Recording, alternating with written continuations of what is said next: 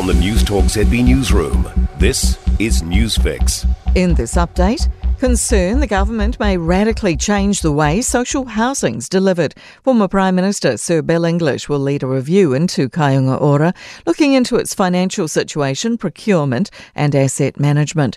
Auckland University Architecture and Planning lecturer Bill Mackay fears the government will use private investigators to provide more of the housing. Which I think were big greenfield developments, on the outskirts of town, new suburbs, that kind of thing, too far away from where people really want to be.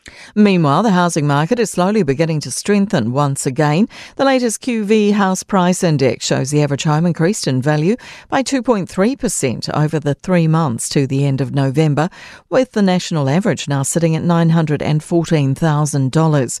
It follows 4 consecutive months of modest growth, including 0.7% last month.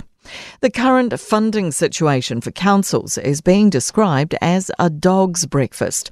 Local government New Zealand says pressure is close to tipping point as multiple councils nationwide consider double-digit rate rises. Local government commentator Andy Asquith says it's a culmination of years of government funding neglect. He says huge underinvestment in infrastructure like water, public transport and roads has caught up.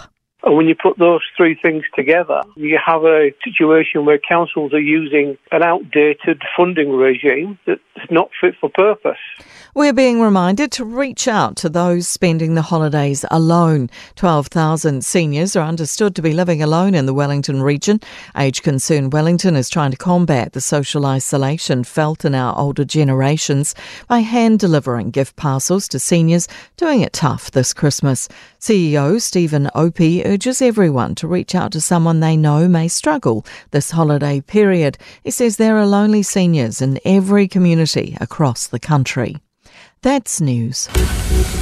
In sport, Pakistan have beaten New Zealand via the Super Over in the final one-day cricket international at Christchurch. Both sides finished on 251, but the visitors defended 11 across the deciding 6 balls, reducing the host to 8 for 2. The White Ferns won the series 2-1.